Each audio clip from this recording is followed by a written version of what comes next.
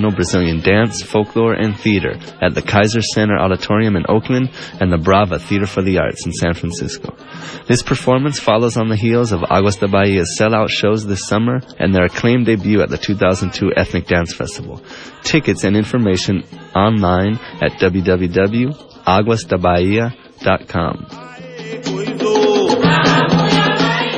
KPFA, KPFB Berkeley, KSCF Fresno, where the time is 3:30 p.m. Stay tuned for Stone's Throw, which is up next. Happy ending, nice and tidy. It's a rule I learned in school. Get your money every Friday. Happy endings are the rule. So divide up those in darkness from the ones who walk in light. Light 'em up, boys, there's your picture. Drop the shadows out of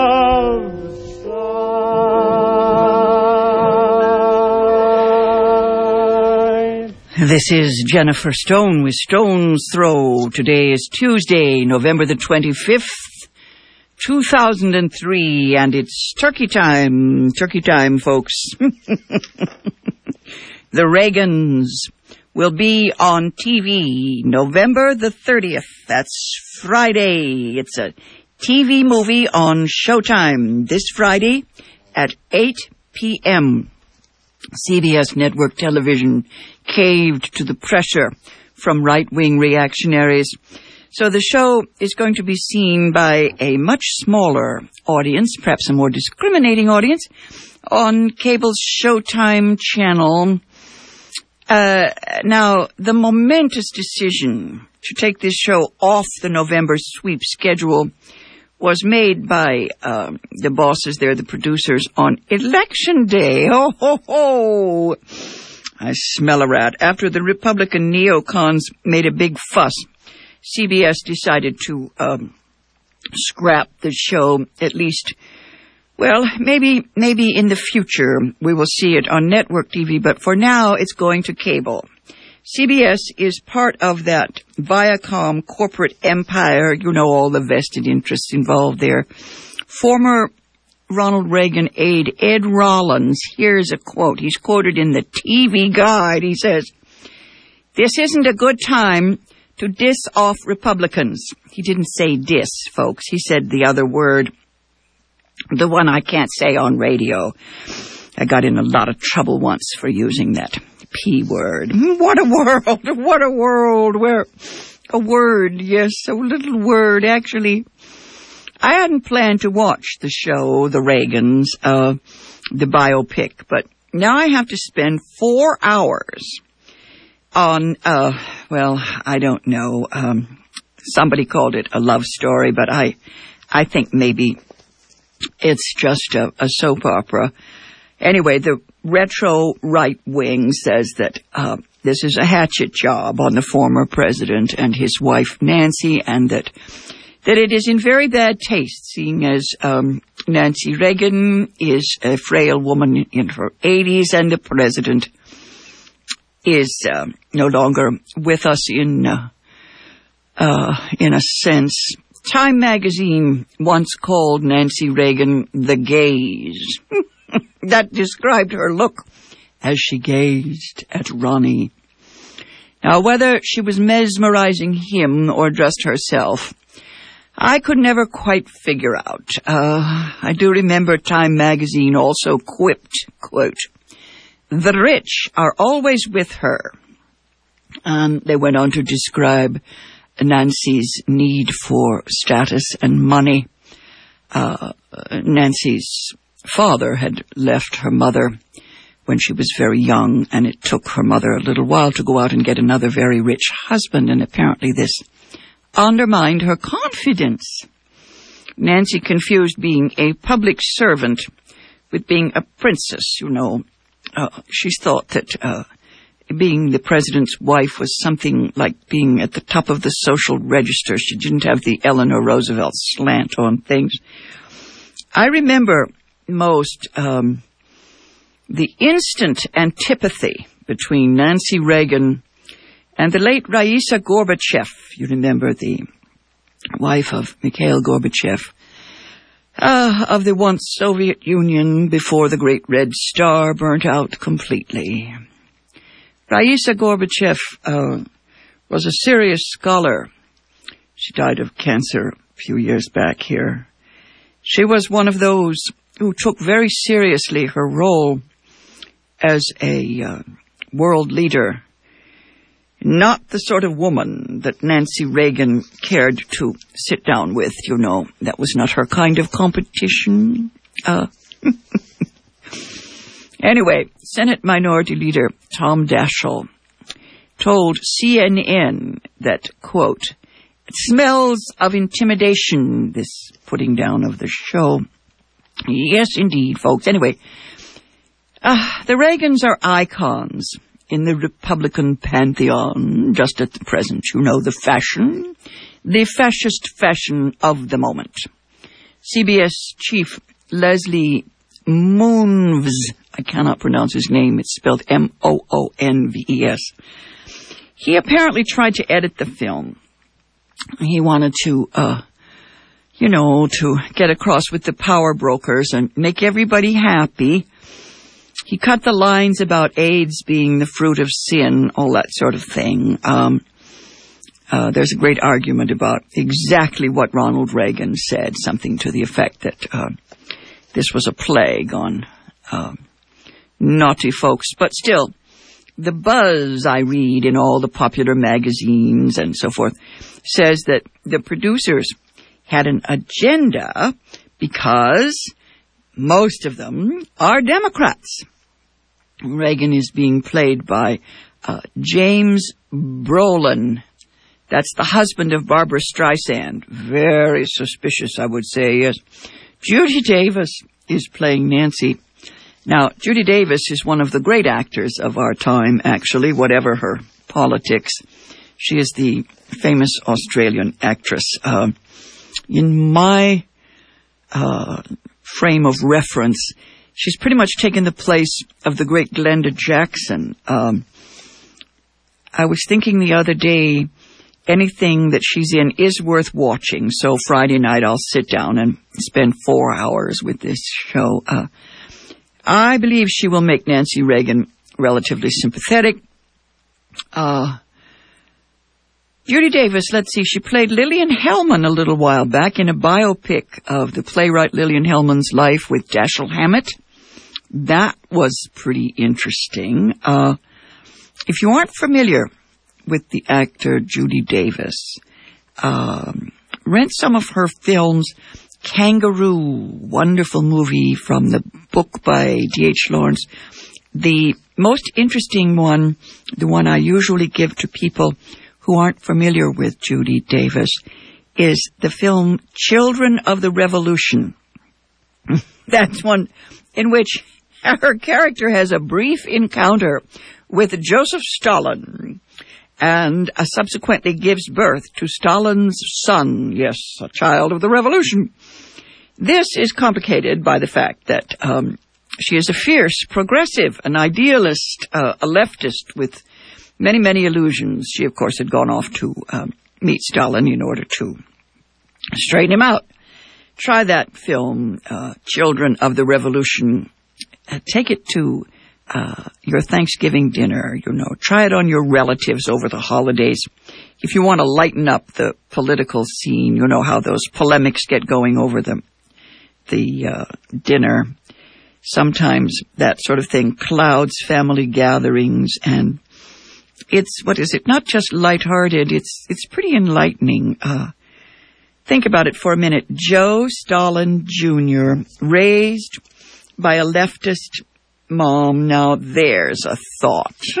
Or three. Anyway, it's the holiday season, and I'm going to try to be upbeat. I have another note here telling me that I'm too gloomy lately. So today I went out and wandered around in the beautiful sunshine, and I looked at our incredible landscape here. It's so beautiful. All the folks from the East Coast came here and planted their trees, so now we have gold and red. And I walked from my house past the Zen Center and past the Buddhist temple from Thailand, all these great places to go. Anything to escape from the oppressive culture wars that go on through the rest of the nation, this bloody political scene. Actually, it's so strange. Everything that I see on a daily basis is quite beautiful. And if I just didn't turn on the radio or the television, how would I know that the world was going to hell in a handbasket? So I'm going to turn off the media and go Christmas shopping today. One-stop shopping. Well, actually, I do shop at the KPFA Christmas Crafts Fair. I will be there this year with my books and tapes. I'll be there both days, I hope, if I can stay on my feet and get my little table there by the door. Yes, the Crafts Fair. There's always one or two things I want to buy there, although I'm limited in my scope, yes, but I'm going to just stop at the bookstore this year. One-stop shopping. Children's books. I'm going to retreat into the past, Victoriana. Lately, I think it must be my age. The past just doesn't seem so dreadful as the present. I know that that's not true. I cut out a New Yorker cartoon for my wall this morning. It's in the November 24th issue. It's an old guy walking down in an urban street with a woman and child. And he says, hey, he looks grim and he says, everything was better back when everything was worse. And I thought, yes, that's the bit. That's what I hear from most of my friends. Anyway, that's the way it feels to me some days. So I plan to just bury myself in children's classics. I'm still recovering from the shock of finding a old copy of P.L. Travers' Mary Poppins book selling for $60. I need comfort food for my emotions, and so I'm buying up all the children's books I can find on the theory that they're going to disappear in the next decade. Now, today, I want to pick out a book for the older children, the middle-aged kids, you know, the ones who are old enough to read aloud and to enjoy a long narrative. In recent years, I usually talked about books for the very young, but my pick this Christmas is a book almost 200 years old now. It's a collection of tales from Shakespeare written by Charles and Mary Lamb. Now, some people will object and say that this is not Shakespeare, and that is true. It does not compete with Shakespeare on any level. It uses many, many quotes from Shakespeare's plays. But what it does is simply give us a lyric rendering of the plays in a fairy tale form. It's useful, very useful as an introduction to the plays. I remember using it when I was in junior high, and I got a nice copy at, a half-price bookstore in Texas last year. It was only about $5. They don't take on the history plays. Now, as I said, this book dates back 200 years, and I remember first reading it because I had read the story of the authors, Charles and Mary Lamb, and I was fascinated. They are two of the sweetest characters in English literature. Mary perhaps was not, well, sweet might not be the word. Mary Lamb murdered their parents. She was insane, according to the laws of the time, and it seems that this fit of madness, which caused her to murder their parents, caused Charles to stay at home and take care of her for the rest of his life. And they lived together in this strange relationship. It seems yes, that yes, that they sat around and wrote these lovely tales from Shakespeare, maybe in a state of total denial. But in any case, this is not Cliff Notes. This is not like master plots or anything. What they do is they give you the tale in a sort of a gentle form. They begin with The Tempest, Midsummer Night's Dream, Winter's Tale, Much Ado As You Like It, and so on. Let's see, they include some of the, most of the tragedies. King Lear, Macbeth, Romeo and Juliet, Hamlet, and Othello. And I think what it does is it gives you a chance to read the story of the play. And then when you tackle the actual language, things fall into place. Let me see. I'm looking here at the foreword, the introduction. I'm afraid that the editors haven't bothered to tell you the story of Charles and Mary Lamb in this edition. That would be helpful. I think it would be helpful to put a foreword or a little piece about the time in which Charles and Mary wrote this book. In the 20 tales told in this book, the Lambs succeeded in paraphrasing the language of truly adult literature in children's terms. Well, the editor seems to think so, yes. The editor goes on to say that we shouldn't underestimate young readers because they love a complex story, twists of plot, many varied characters, and so forth, turns of fate, but that children draw the line at reading in unfamiliar language. Well, yes and no. Now, the editor goes on to say that the Lambs cut the Shakespeare plays to the bare bones, but they also managed to leave enough meat on the bones to provide a real feast of plain fare. They flavored it with as many tasty tidbits of Shakespearean language as they felt a young reader could easily digest. As a result, a young person has the satisfaction of reading the intrinsically appealing stories and at the same time can take pride in the knowledge that he or she has enough maturity and intelligence to truly enjoy Shakespeare. Now, what I find most rewarding is the way in which the Lambs give you the story, the narrative, coax you along, and then they tuck in quotations, bits and pieces, lines from the original that fit the tale so nicely.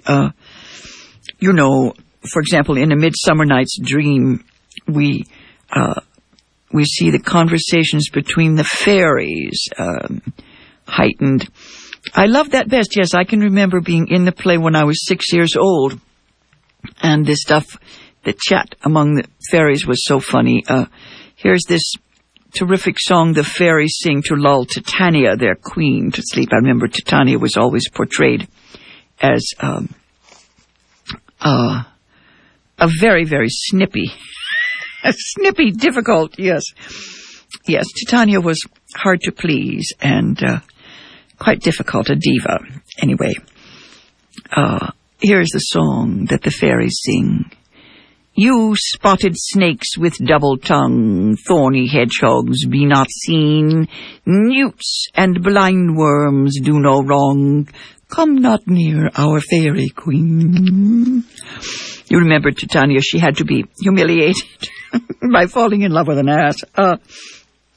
Anyway, let's just read a little bit of The Tempest, just for fun, just a little glimpse of it. Tale the First, The Tempest. There was a certain island in the sea, the only inhabitants of which were an old man, whose name was Prospero, and his daughter Miranda, a very beautiful young lady. She came to this island so young, she had no memory of having seen any other human face than her father's. I have a footnote here. You remember when she sees Ferdinand, the young man with whom she falls in love. She has those immortal lines, yes, O brave new world that hath such people in it. Anyway, Prospero and Miranda live in a cave or cell made out of rock.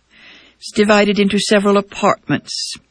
one of which Prospero called his study, and there he kept his books, which chiefly treated of magic, a study at that time much affected by all learned men. The knowledge of this art he found very useful to him, for being thrown by a strange chance upon this island, which had been enchanted by a witch called Sycorax, who died there a short time before his arrival, Prospero, by virtue of his art, released many good spirits that Sycorax had imprisoned in the bodies of large trees because they had refused to execute her wicked commands. These gentle spirits were ever after obedient to the will of Prospero. Of these spirits, Ariel was the chief. There's a footnote here of my own. You remember Ariel. That's the name of the last collection of poems by Sylvia Plath. The impression that most people have is that Sylvia Plath's spirit was imprisoned in that tree, in a tree that was enchanted by the will of Prospero, and that in her last book she broke free and became a spirit of the air. Charles and Mary Lamb go on to say, the lively little sprite Ariel had nothing mischievous in his nature except that he took rather too much pleasure in tormenting an ugly monster called Caliban. My next footnote says, and you know who that is, don't you?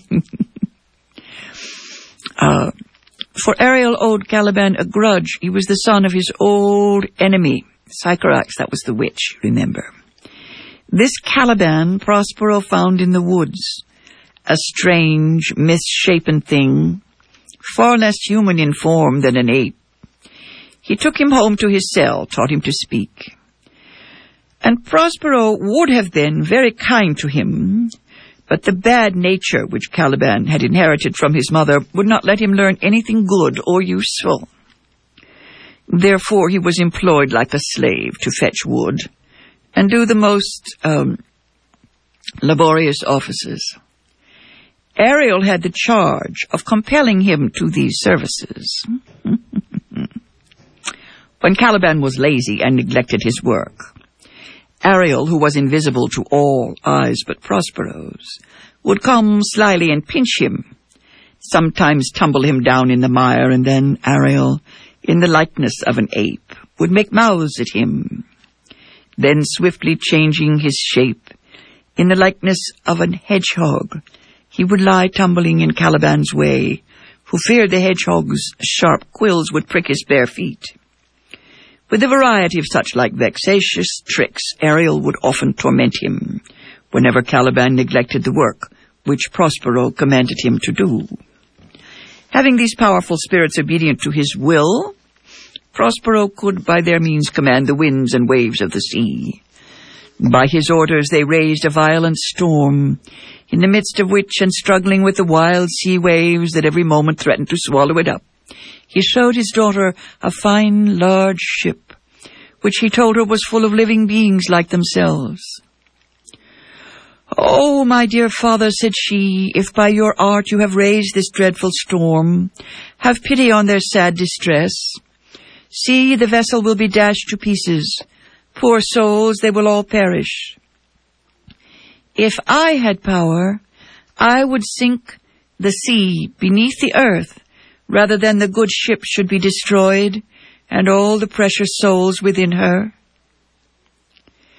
"Be not so amazed, daughter Miranda," said Prospero. "There is no harm done.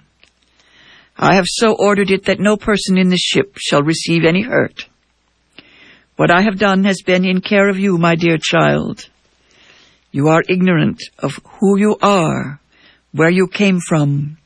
You know no more of me but that I am your father and live in this poor cave. Can you remember a time before you came to this cell? I think you cannot, for you were not then 3 years of age." "Certainly I can, sir," replied Miranda. "By what?" asked Prospero. "By any other house or person?" Tell me what you remember, my child." Miranda said, "It seems to me like the remembrance of a dream. But had I not once 4 or 5 women who attended upon me?" Prospero answered, "You had, and more. How is it that this still lives in your mind? Do you remember how you came here?" "No, sir," said Miranda. "I remember nothing more." 12 years ago, Miranda, continued Prospero, I was Duke of Milan. You were a princess and my only heir. I had a younger brother whose name was Antonio, to whom I trusted everything. And as I was fond of retirement and deep study, I commonly left the management of my state affairs to your uncle, my false brother, for so indeed he proved. I, neglecting all worldly ends buried among my books, to dedicate my whole time to the bettering of my mind. Anyway, Prospero goes on to explain just exactly how it was that his Faustian bargains got him into trouble and lost him his inheritance, because he did not apply himself to practical affairs of state. Of course, we all know the story of the Tempest, and yes, what I will do here is skip just a little bit, because I only have a minute or 2 left, to Ariel's song. I remember watching Gwyneth Paltrow quoting it in the film about Sylvia Plath. She's out on a ship on the sea. She only got 1 word wrong. She only tried 4 or 5 of these lines. But she did quote Ariel's famous song, one of my lifetime favorites, "Full fathom 5 thy father lies, of his bones are coral made. Those are pearls that were his eyes. Nothing of him that doth fade, but doth suffer a sea change into something new and strange. Sea nymphs hourly ring his knell. Hark, now I hear them, ding, dong, bell." Oh, yes, let's see. Brave New World, the brave new world of the outside world. Miranda learns about reality and figures out who she is. The Tempest is the kind of play that is open to every interpretation. You can imagine always there's a new interpretation with each generation. It seems to be about freedom and what it costs us. Ariel breaks free from the tree, the spirit, little spirit Ariel. And he is sad to leave Prospero, but he plans to live very merrily when he's free. And he sings, "Where the bee sucks, there suck I. In a cowslip's bell I lie. There I couch when owls do cry, on the bat's back I do fly, after summer merrily, merrily. Merrily shall I live now under the blossom that hangs on the bough."